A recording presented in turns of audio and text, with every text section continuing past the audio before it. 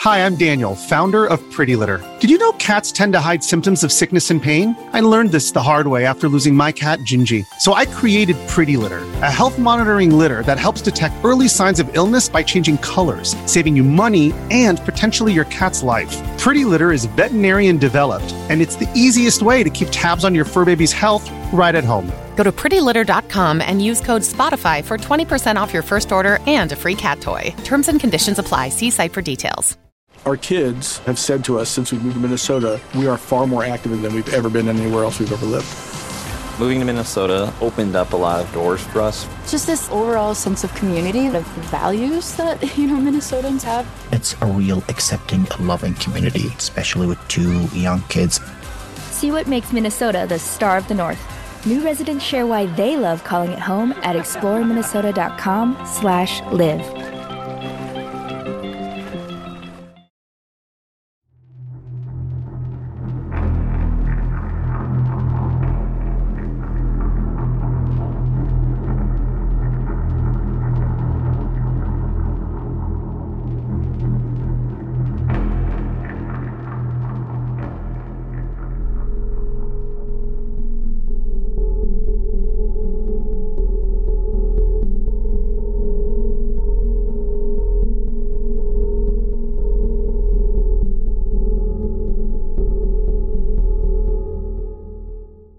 Welcome to Human Monsters.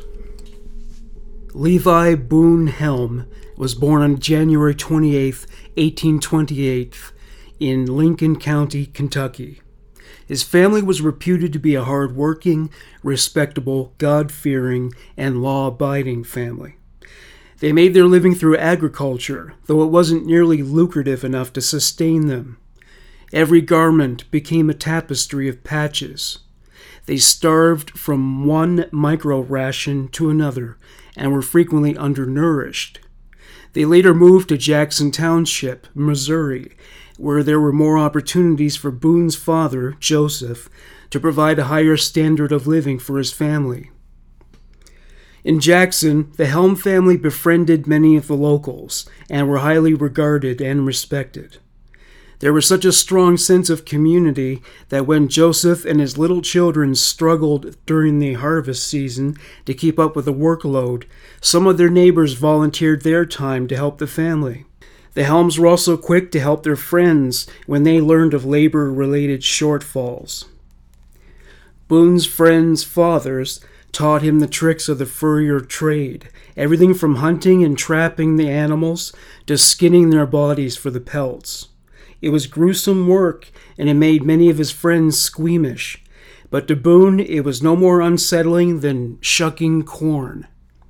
Indeed, there was nothing about blood, guts, entrails, and variety gore that unsettled Boone Helm. This wasn't his only demonstration of strength and fortitude. He was eager to prove to anybody who dared cross his path that he would not tolerate any show of disrespect. The consequences arrived special delivery with a fist in the face. He wasn't the only man in town to behave this way. The difference between him and the other local toughs was that he always appeared intent on literally destroying his opponent. On more than one occasion, he'd been pulled off as victim for fear that he would kill the boy. His next target was the boy who'd pulled him off. This kid knew how to hold a grudge. The most chilling thing about these potential executions was that he never seemed to be full of rage. It was a cold, calculated operation, like slaughtering an animal for its pelt. Boone loved the resulting spectacle, though it damaged his reputation to the point that some of his friends turned their backs on him. It didn't bother him at all. He enjoyed the attention, whether good or bad.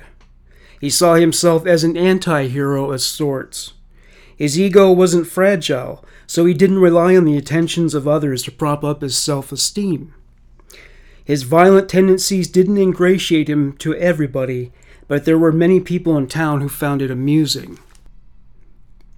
While he was still a child, Boone enjoyed showing off his strength and agility for onlookers. He was good with a blade. He would throw his Bowie knife into the ground and retrieve it from atop a horse at full gallop. During his teen years, he would take on grown men in exhibition wrestling and boxing matches. To everybody's shock and amusement, he humiliated these men. He had proven to his community that he was the toughest man around. Occasionally, he would challenge men in taverns to fights, and he won these brawls too. He caught the eye of many of the town's young women, who dreamed of taming the rebel with the iron fist. Boone's relationship with his family was in free fall. His father rarely spoke to him because Boone had become so quick-tempered. How would his father be able to discipline him while he was making short work of the town's toughest and strongest street goons? His mother was disappointed by what Boone had become. His brothers, initially in awe of Boone's strength, agility, and bravado in the face of violence, became disillusioned and kept their distance from him. He wanted people to fear him, but he hadn't counted on his family being among them. It wasn't just Boone's family who grew weary of his hair-trigger temper. He frequently ran afoul of the law because of his violent behavior, and this led to frequent run-ins with the local sheriff. The two got into heated exchanges, with Boone keeping his hand on his knife and the sheriff keeping his pistol at the ready. On one occasion, when the sheriff issued a warrant for Boone's arrest, Boone walked his horse up the stairway of the courthouse and straight into the courtroom. The circuit court was in session, and Boone verbally abused the judge. Meanwhile, the custodial staff prayed the horse had attended to its scatological needs before entering the courthouse. The assault charge was waived, but Boone was charged for contempt of court. As Boone rode past the sheriff and his men on his way out the courthouse, he said, "Better luck next time, boys." Boone began courting Lucinda Browning when he was 20 years old. He was still living with his parents and drinking all his income. He had a reputation as a rolling stone in town, so Lucinda was reluctant to see him. He turned on the charm and worked to convince her that he wasn't just going to be a flash in the pan. Lucinda was 17 years old and seldom bereft of worthy suitors, but she found Boone's animal magnetism hard to resist. He behaved himself long enough to win her hand and gain her parents' approval. Despite all the effort Boone invested in wooing Lucinda, his soulmate was the bottle. He got so drunk the night of their wedding, he had to be carried to the marital bed. Lucinda spent the night keeping watch over Boone to intervene in the event that he might choke on his vomit. When he woke with a hangover, he took out his frustration on her. That day would set the tone for their marriage. Whether the notion that a man can rape his wife was either unheard of in 1848, or it was never discussed because it was a sexual matter, Boone dragged her to their bed that day and subjected her to an onslaught of sexual violence. He demanded perfection in everything she did. If he was dissatisfied with her efforts, he would beat her, often with his belt. Meanwhile, his behavior as the husband and breadwinner could hardly be described as exemplary. He spent most of his time drinking and gambling with friends and transient gold miners. Most of the money they lived on came as a stipend from Lucinda's parents. It was no longer unusual for Lucinda to be seen with black eyes and other injuries as she went about her business in town. Everyone knew it was Boone's fault. After all, his violent reputation preceded him. There were no laws to put him away for the abuse, but it did tarnish his reputation. Boone's behavior only got worse. He ran up large tabs at saloons and refused to pay them. It was Lucinda who struggled to settle up with the proprietors. Though Boone demanded that their home be spotless, he didn't exactly make it easy to prevent the domicile from running to squalor. He would do things like ride his horse indoors. It got so that the horse became a fixture of the interior of the house. Her husband was a pile of shit. Now she had to clean up foothills of excrement in the path of a horse. He also fed the horse from his plate at the dinner table. The horse was being treated better than Lucinda, almost like a second wife. The only escape from her marriage was the possibility, however remote, that he might choke on his vomit in his sleep in a drunken state. She no longer checked on him out of concern about this. She welcomed it. She would only wake when he puked on her, or when he appealed to her for sex while inebriated. Sometimes she was successful, but other times he was sober enough to bring the act to conclusion. He would leave her with a black eye or two as a souvenir if her resistance failed to deflect him. At that point, she preferred getting punched to being raped. She was sickened by him. When Boone returned after a month of working a gold mine with friends, he learned that Lucinda had initiated divorce proceedings. Between abuse and financial deprivation due to his gambling and drinking, Lucinda could not identify one benefit of having been married to Boone Helm. Boone assumed that a paramour put up the money to terminate his marriage in order to cuckold him. The source of the financing was even more shocking. His own father. His father was so ashamed of his son's conduct that he felt the only way to put things right was to help Lucinda part ways with Boone. There was nothing he could do to contest it. He didn't have the money to hire an attorney, and there wasn't one person in town who would have vouched for his character. Lucinda was pregnant with his child, but even this wasn't enough to convince him to redeem himself by changing his ways. He decided to return to his family's farm and live there as a bachelor. He was in for yet another shocking development. The divorce bankrupted Joseph, and the family moved away. The way his father saw it, Boone's actions besmirched the family name, and Joseph was determined to do everything in his power to maintain the family's honor. They headed east. Boone didn't know where his siblings went, and they surely benefited from his ignorance of that fact. Boone Helm had hit rock bottom. He was nearly friendless, and his relations with the family members who still maintained contact with him, like cousins, became strained when he borrowed money from them. He was hated by everyone in town. The friends he did have let him sleep on their floors. Sometimes he would resort to sleeping in horse stables. Two options offered a more prosperous future. Gold mining was a flourishing industry in Texas, California, and, most famously, the Yukon. The problem was, though Boone was often a loner, he knew it was unwise for a man to travel alone with gold on his person. He chose his cousin Littlebury to accompany him. He considered him to be trustworthy and intelligent. He also knew that he would be a tempering influence that would prevent him from giving into his violent and self-destructive impulses. Boone tried repeatedly to sell Littlebury on the grand adventure he was dreaming up, but he wasn't buying it. Finally, after a night of drinking, Boone, employing the reality distortion field to full effect, convinced Littlebury that there was nothing to lose. They shook hands on their verbal agreement, and the deal was done. The next morning, when Boone went to Littlebury's house to collect him, he was disappointed to find that Littlebury hadn't packed his belongings. He said, "What do you say to the Texas question?"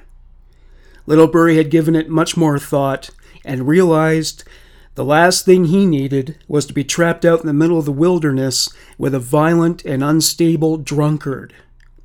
Littlebury delivered his final decision. "I say no." The next thing Boone knew, he was watching blood spouting out from Littlebury's chest from the parameters of his Bowie knife's blade. Boone had succumbed to such overwhelming rage, he blacked out. Both men were drenched in blood. They were both shocked by what Boone had done. Littlebury collapsed to the floor. After the death rattle, he grew still. Boone checked his body to see if there were any vital signs. None could be detected. He pilfered as many valuables from Littlebury's home as he could carry. He retrieved his Bowie knife from Littlebury's heart. With that, he departed for California. Days later, Littlebury's body was found. A posse was formed. They remembered Boone talking about heading to Texas. They embarked on a reconnaissance mission to bring him back to face justice. Fortunately for Boone, they were unaware of the detour he had taken. Boone Helm was devoid of survival skills. After riding through one forest after another, his horse starved to death. Boone was starving and dehydrated, and resorted to sucking mud from a drying stream to withdraw what remained of the moisture. Compared to Boone Helm, the wild game of the region were living like kings. When the posse caught up with him, he was a shell of the violent lush who had caused so much trouble at home. When he was taken into custody, it was more comparable to a rescue than an arrest. He was willing to confess to anything in exchange for food, water, and shelter. During the ride home, Helm demonstrated signs that his mental health was destabilized. He would laugh for no reason. He talked to himself. A couple of times, he jumped off the sheriff's horse and ran away, only to be caught and hogtied back to the saddle. At one point, the sheriff issued orders to kill Boone if he tried to escape again. By the time the posse brought Boone home, it became clear that he was no longer a threat. He was fragile in mind and body, flinching at any unexpected noise. A judge had Boone examined by a physician to ascertain if he was caught in the group of mental illness or just faking it to avoid prosecution. The doctor consigned him to a life of rehabilitation. He was remanded to a psychiatric hospital. During the wagon ride east toward the mental institution, the facade of madness with which Boone had convincingly duped the judge and posse fell away like a shell. Once he was in the care of the hospital, he undertook the project of presenting himself as a model patient. He was quiet, agreeable, laid back, and polite towards staff. He was everything they wanted from a patient, and he became a favorite of many. They would even reward him with cigarettes in exchange for his obedience. He had a sense of humor which was also widely appreciated. He was so successful in gaining the staff's trust that, after a long-running routine of taking a walk at night at a section of the property that was not fenced in, he escaped while his escort was busy with less manageable patients. Another stroke of luck was that it would be hard to ascertain where he went, since nobody among the staff would cop to having neglected to watch his movements that night. The staff didn't expect Boone to last long in the wilderness. He nearly died the last time he attempted to live off the land. This time around he got lucky. He met a prospector who was heading westward to join the gold rush. The prospector was older, wiser, better equipped to survive the wilderness, and had experience working as a miner. Boone couldn't have had a better traveling companion at the time. Their camaraderie didn't last long. The man caught Boone rifling through his belongings. He was only able to stop him by restraining him and dragging him away. Boone's strength diminished due to the period of starvation in the forest.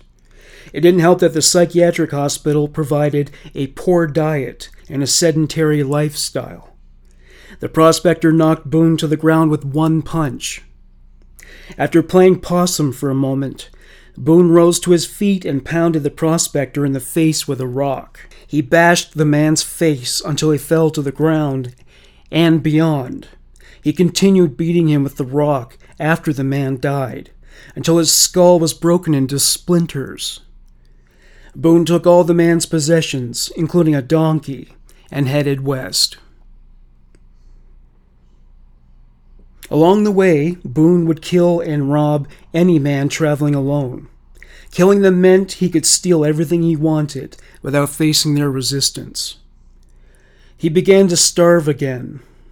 One day he killed a man who had hunting supplies but hadn't done any hunting. After turning the man into a corpse, cramps and dizzy spells from starvation began to gnaw at his stomach. It occurred to him that if he didn't eat soon, he would join the man in death and become a banquet for scavengers. Boone was determined to avoid this fate. He was desperate to stay alive. In his right mind and under ideal circumstances, the following actions would have been unthinkable to him. He was too hungry to care. He drew his Bowie knife and crawled to the man's body. After cutting the man's clothes off, he plunged the blade into his flesh. A pool of blood surrounded his knife, swelling second by second. He peeled his skin back. He cut a hunk of the man's muscle out and headed to the campfire. Hey, Humo soldiers, it's October 30th this very minute, and if you live in the northern hemisphere, like I do, you know how the diminished presence of the sun affects you. Some of you will head to work in the dark and come home in the dark. You're constantly tired. It seems like you can never get enough coffee, tea, or whatever stimulant helps you to drag yourself to work. You get depressed. You get listless. You get irritable enough to become a human monster in your own right. Though I work from home, it doesn't mean that I don't have non-podcasting things to do. To motivate myself to go to the gym, or go Christmas shopping, or do the rest of the adulting I'm forced to do to stay alive, I now turn to an elixir that has boosted my ability to be productive and stamp out the tendency to procrastinate. It's called Magic Mind, and it has succeeded where caffeine has failed. I carry these little bottles of Magic Mind wherever I go, and with a quick shot, I can give myself a kickstart without the uncomfortable, edgy feeling that I would get from caffeine. It's good for me as a writer because with its cognitive benefits, it intensifies my ability to focus. Even better, taking Magic Mind will not affect your ability to sleep at night. Caffeine is one of the major factors causing insomnia, but Magic Mind will not have you tossing, turning, and turning the pillow over to the cool side. Magic Mind is not made by people wearing hazmat suits. It is made with natural ingredients like matcha, Bacopa monnieri, ashwagandha, rhodiola rosea, lion's mane mushrooms, and cordyceps mushrooms. These ingredients reduce stress, inflammation, fatigue, and cognitive deficits while boosting your immunity and energy levels. You're not 9 years old anymore. Half the time you're disappointed by the life you wake up to. It's hard to force your way through it without physically feeling restrained by your own body. Let Magic Mind get you out of your own way by giving you the boost it's given me. Like me, some of my friends count themselves among the living dead. After trying Magic Mind, you'll recapture your love of life. You'll live your life with as much gusto as a 9-year-old on Christmas morning. Try Magic Mind now by going to magicmind.co/HM, and you can get 40% off your subscription for the next 10 days by entering the promo code HM20. You can find that information in the liner notes of this episode. After the first 10 days, you can still get a discount, that being 20%. There is even a money-back guarantee. Do yourself a favor and revitalize with Magic Mind. You won't regret it. He watched intently as he dangled the meat over the flames, using the blade of his knife as a pan. The flesh crackled and hissed. His blood sugar was so low he had to use both hands to hold the knife, since they were shaking. He drooled involuntarily. The meat was still rare, but he couldn't wait any longer. Though one's first taste of human flesh would doubtless be a pivotal moment in most people's lives, he didn't feel any different. He chewed and swallowed in a frenzy so he could drop something in his empty stomach. Now that he felt the lump of flesh crash land in his stomach, he was ready for another portion. He dragged himself to the corpse and cut a larger chunk of meat off. This time he was determined to cook it thoroughly. Cannibals say human flesh is comparable to pork. If this is true, he put himself at risk of food poisoning, but he was too hungry to care. In fact, he ate so much of the man's flesh that his gluttony nearly led to nausea. It had been a pivotal experience after all. Now that he was willing to kill another human being and eat their flesh, he knew he could survive in any circumstance. The next time he encountered a caravan, he traded some of his rifles for supplies and a horse. It was about this time that he landed at the California border. During his travels, Boone learned about the exploits of some of his relatives, those being his cousins, the Johnson brothers. Like him, they had a reputation for violence and gambling. Homicide and cannibalism, not so much. He joined them for a drink one day. One of them bragged about a barroom fight that ended with his opponent losing an eye. Another told of a gunfight. None of this talk impressed Boone. He rolled his eyes at their bravado. At one point, one of them said, "What have you done to roll your eyes at us?" Boone said, "Many's the poor devil I've killed at one time or another, and the time has been that I've obliged to feed on some of them." Nevertheless, he joined them as they went about the business of prospecting for gold. Boone spent his money as soon as he made it. He also made enemies among the other miners. He started fights in saloons. He got into gunslinging contests. For many of the participants, it was like playing chicken, with each party challenging the other to go all the way. The difference was that Boone wasn't reluctant to kill.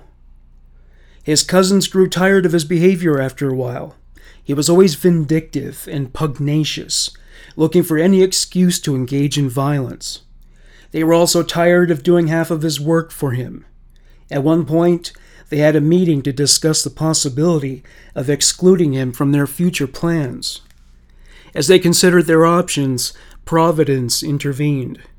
After murdering so many men, Boone attracted the attention of law enforcement. Boone apologized to his cousins, thanked them for their hospitality, and fled the area, resuming his journey to the west. His cousins were relieved.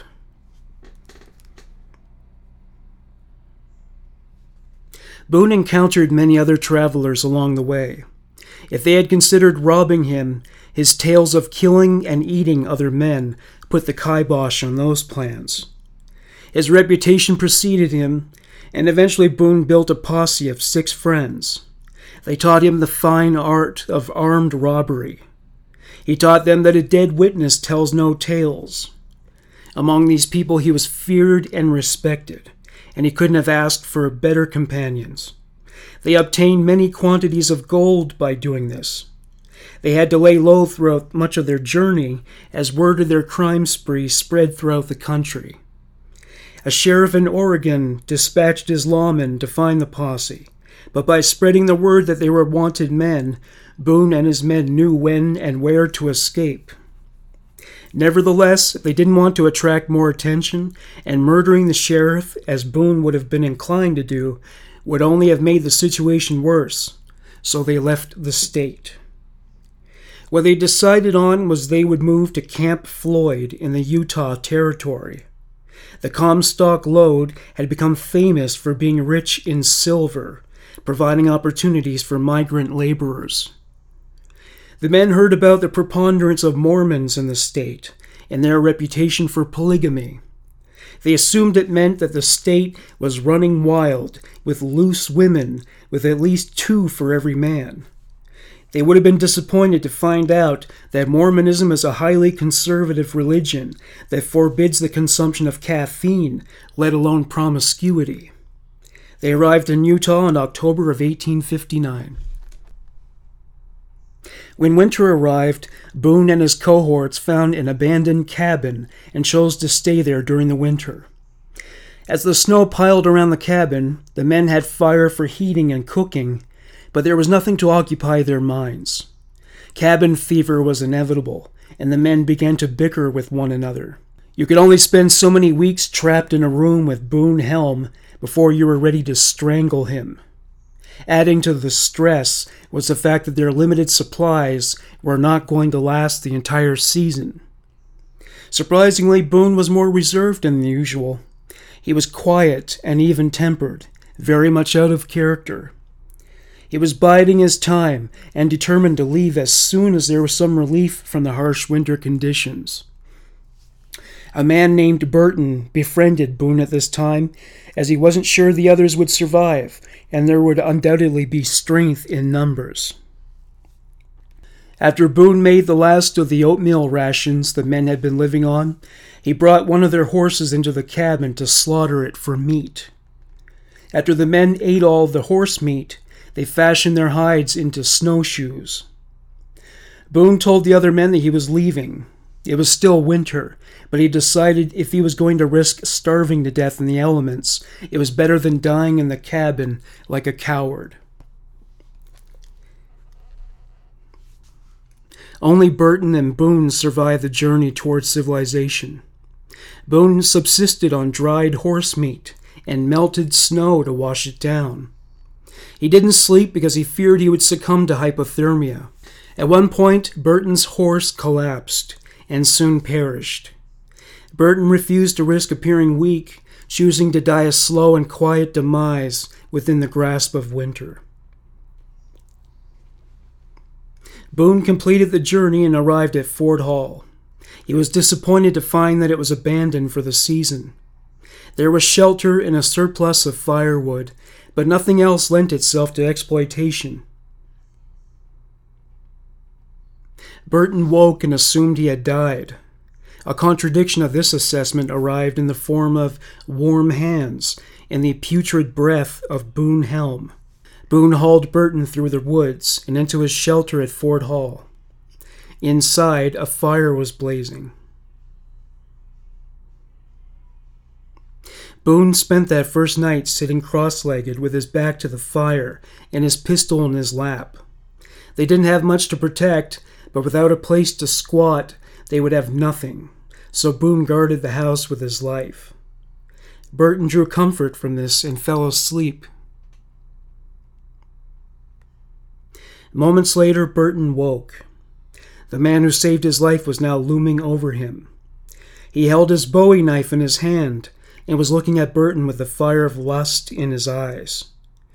Boone looked gaunt from all the starvation. Burton remembered what he heard about Boone's propensity for cannibalism. Though he had originally dismissed the claim as a means to intimidate others, there was something in Boone's eyes that suggested it was in the realm of possibility. Burton tried to say something, but hunger and thirst left a drought behind in his larynx. He was only able to produce something audible when he felt Boone's blade press into his skin. The knife was so worn and blunted, Boone had to lean his weight on it to make a satisfactory incision. Burton tried to fight him off, but in his weakened condition, there was little he could do. Boone punched him in the head, which left Burton dizzy. Boone began sawing the blade back and forth. He had been surgically precise with the horses, slaughtering them like a seasoned butcher. This was a hack job. Burton screamed bloody murder, but it did nothing to elicit mercy from Boone. He sawed to the bone. He cracked the bone by stomping down on the knife handle with his boot. Burton passed out. Burton woke within the hour to the smell of roasting meat. The smell was almost erotic after the protracted famine he suffered through. His stomach growled, crying out for sustenance. Then he realized he was the source of the meat course, and he went into shock, followed by dreamless sleep. The last sound he heard was Boone's lips smacking as he awaited his sumptuous meal. A day later, Burton woke. The fire was still burning. and his amputated leg lay as bones elsewhere in the room. It was like he woke up in hell with Boone as his roommate, the avatar of Satan. Incredibly, Boone carried on as if it were the good old times. He continued to cut and roast sections of Burton's leg, and even handed him portions of his own flesh to eat. The very thought of eating it made Burton nauseous, but starvation can drive a man to do things he would normally never do in a civilized milieu. In the meantime, he would engage his tormentor in conversation. After all, if Boone would amputate his leg and eat it, it wasn't wise to test him, not with so many other options on his body. Burton wouldn't have to suffer much longer. One day, when Boone went out to chop down trees and bring back firewood, Burton grabbed one of his pistols and blew his brains out. When Boone returned, he was disappointed. It wasn't that he had affection for the man and would feel lonesome in his absence. Not at all. The downturn in his fortunes, as he saw it, was that he would not be able to slaughter Burton piece by piece, with him as his only source of fresh meat, even though his stump was sure to become infected. It didn't occur to him to hunt wild game, like rabbits and deer. He wrapped Burton's leg in a flannel shirt, strapped it across his shoulders, and embarked on a new journey. Boone's journey ended in Salt Lake City. He was a known killer, and he was bribed by Mormon elders to protect the interests of the silver mining industry. There were two miners in particular who were causing the most trouble, with each believing he was the toughest man in town. They both felt that they were Salt Lake City royalty, and that the locals should acquiesce to them. They were the worst of three evils, and Boone would at least restore peace to the region.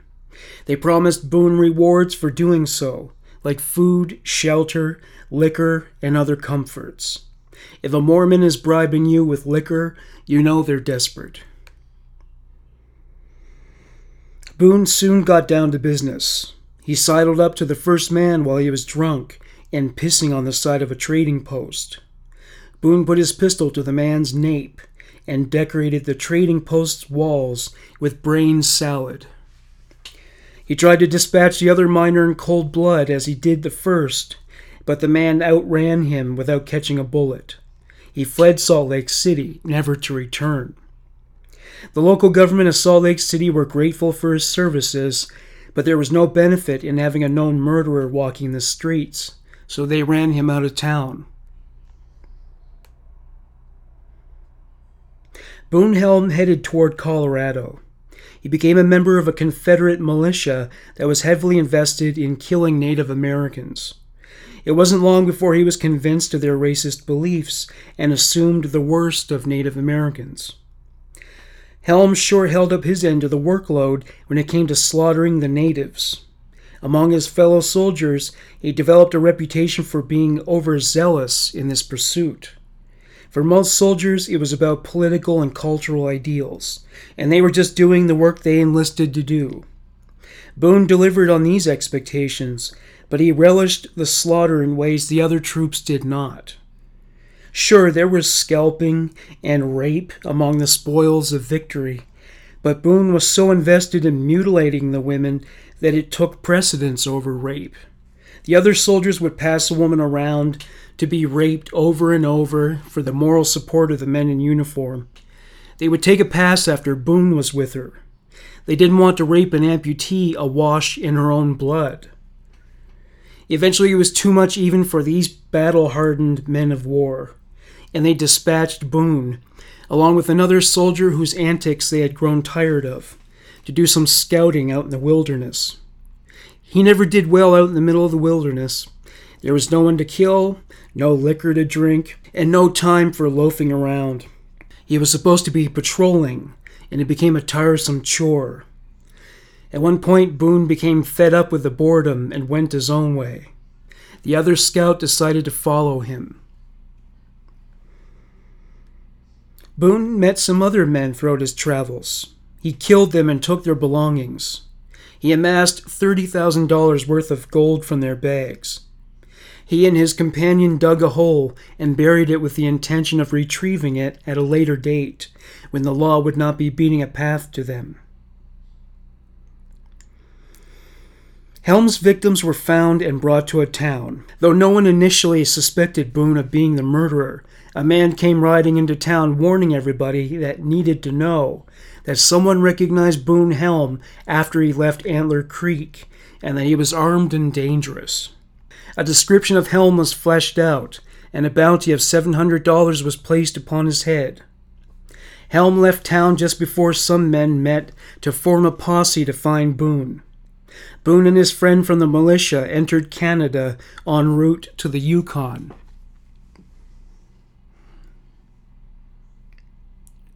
Two men by the names of W.T. Collinson and Irish Tommy were involved in the search party, though their bravery was in short supply. If ever they heard a twig snap behind them, they would draw their pistols in immediate response. When you're seeking a homicidal, psychopathic cannibal like Boone Helm, you were better off without resting on your laurels. The specter of death snuck up on Collinson and shouted, "Throw up your hands!" When Collinson turned around, he saw Boone Helm at the other end of a double-barrel shotgun. The muzzle was close enough that, with a sharp nudge, Helm would have had him spitting chiclets. While Helm kept Collinson trapped like wild game, his accomplice disarmed the men, emptying the revolver's ammunition into his pockets. They took money and whatever valuables remained from their bags. Helm and his henchmen were charitable enough to give their victims their empty guns. Boone said, "Get, and don't look back." The men ran as fast as they could. Boone was hatching plans to murder his accomplice as they headed to the city of Victoria, British Columbia.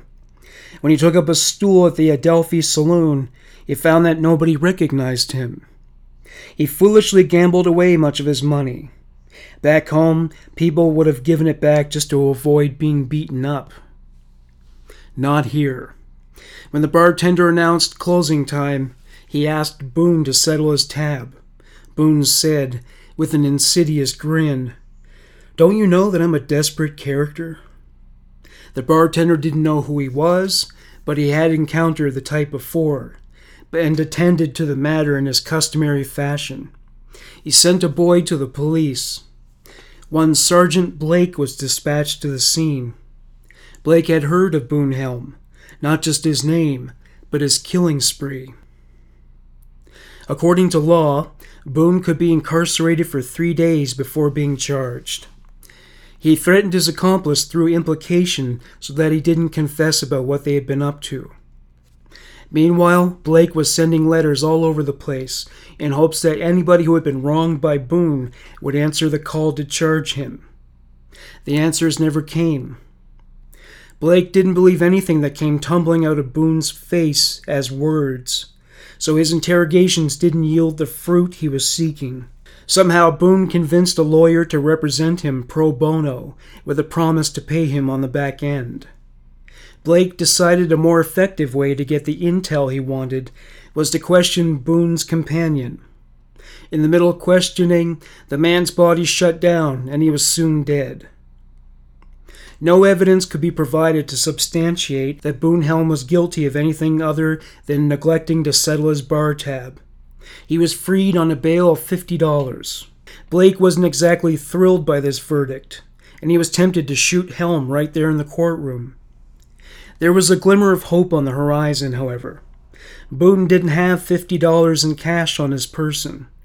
He also didn't have any valuables he could sell. Boone Helm was sentenced to a month on a chain gang.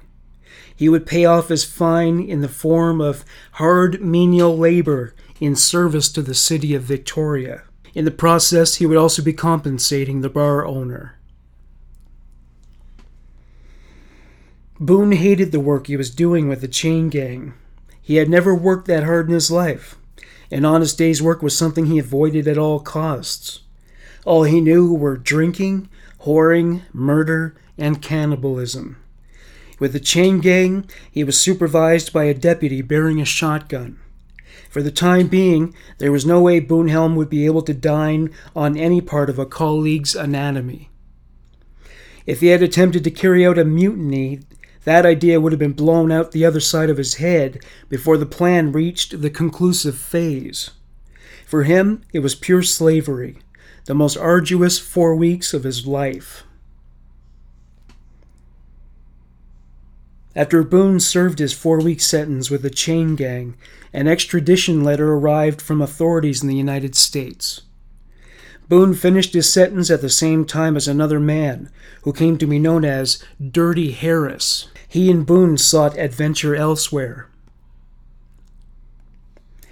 Dirty Harris owned a pack train. Boone Helm accompanied him en route to Antler Creek, where he had left his most valuable possessions. While they passed through Sumas, British Columbia, Boone happened to pass W.T. Collinson on the street.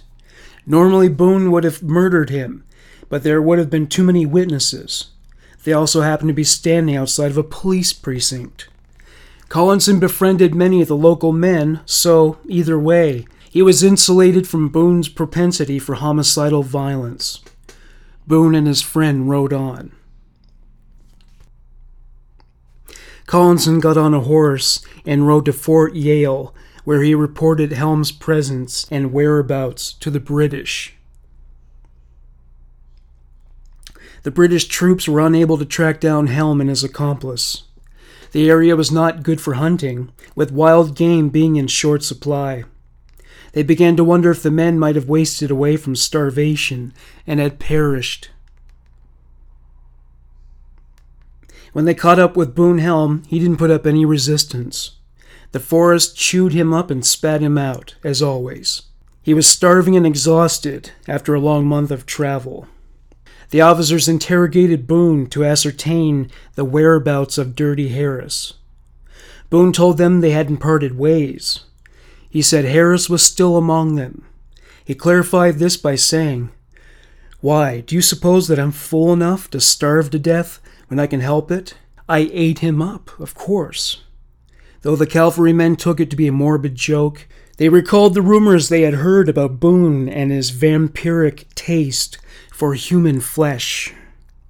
Boone was placed in irons to prevent escape. He was soon extradited back to the United States to face justice for the crimes he committed there. While in prison, Boone Helm managed to escape by using a gardening trowel to dig a hole in the dirt floor of his cell. He made his way once again to California. He acquired a knife, a pistol, and other improvements on his fortunes.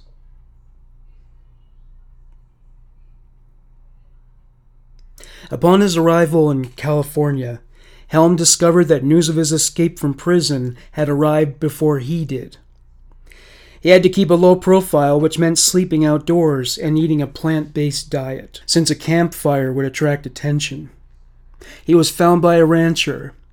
The rancher was cut from the same time-worn and ragged cloth as Boone, and he was hospitable. He fed and sheltered him. The men got to talking, sharing their many stories. At one point, Boone confessed to eating the flesh of the man he traveled with. The man wasn't judgmental. He knew what the drive to survive can push a man to do. Boone spent many weeks at the rancher's farm. He was never asked to contribute in any way. The rancher was a bachelor and appreciated the company. They had fun together, playing cards and drinking whiskey. Eventually, wanted posters of Boone Helm were posted throughout the area. Helm now knew it was time for him to leave. One night, Boone left without thanking the rancher for everything he had given him. In fact, not only did he not thank him, but he shot him several times. As the process of rigor mortis was underway, Boone opened every drawer, chest, and cupboard in the house to find something on which to capitalize. He got on one of the man's horses and rode away.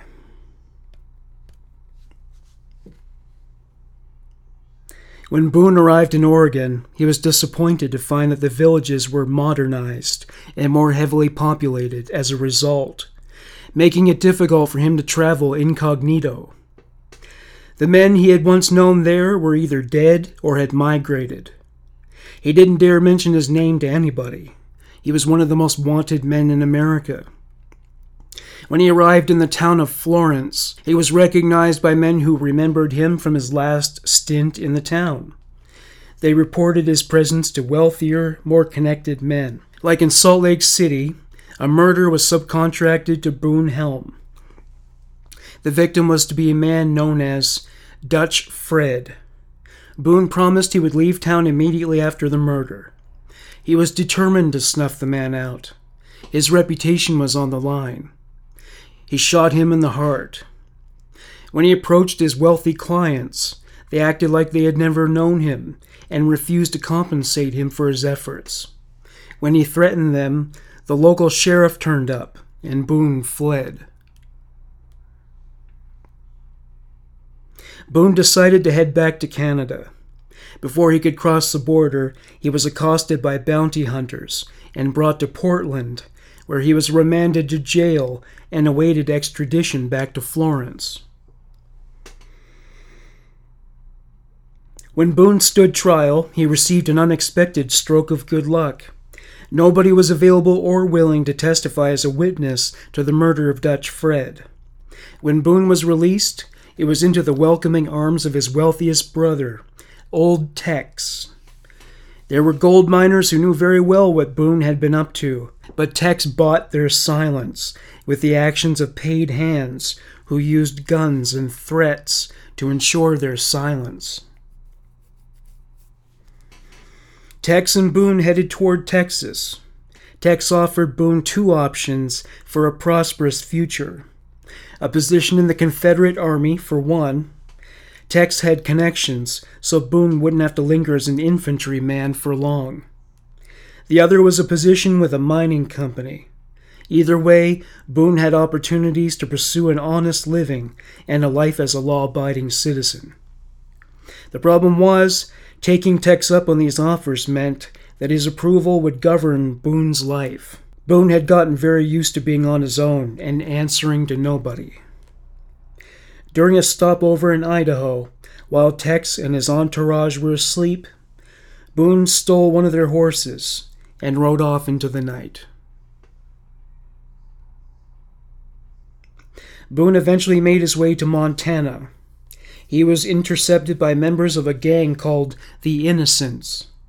They were led by a corrupt sheriff named Henry Plummer, who operated on both sides of the law. He organized several robberies, which were often committed in conjunction with murder. He knew who Boone was and knew even more about his criminal past. Plummer enlisted him to join in his crimes. Plummer and his gang would eventually be brought to justice for their crimes, Boone Helm among them. Boone was brought to the town square of Virginia City, where he stood trial for his latest offenses. When he was presented with a Bible, he deflected blame, insisting that a man known as Three-Fingered Jack was the real perpetrator. Jack screamed from the basement window of the local jail, but it made no difference. He was assumed to be guilty, and so was Boone. The men were to be executed by hanging. 3,000 people turned up to watch the execution. Not only were two of the men celebrities, but it was unusual to watch 4 offenders hung at once. Three-Fingered Jack was the first to have the box kicked out from underneath him. His neck didn't break right away. He swung back and forth like a pendulum, kicking his legs while his face turned purple. At one point he turned and faced Boone. Helm shouted, "Kick away, old fellow! It is my turn next. I'll be in hell with you in a minute." The executioners didn't want to hear another word from Helm, so they advanced to his box next. He didn't want to give them the satisfaction of deciding on the exact moment of his demise, so he decided to kick the box out himself. Before he did so, he proclaimed, "Every man for his principles! Hurrah for Jeff Davis! Let her rip!"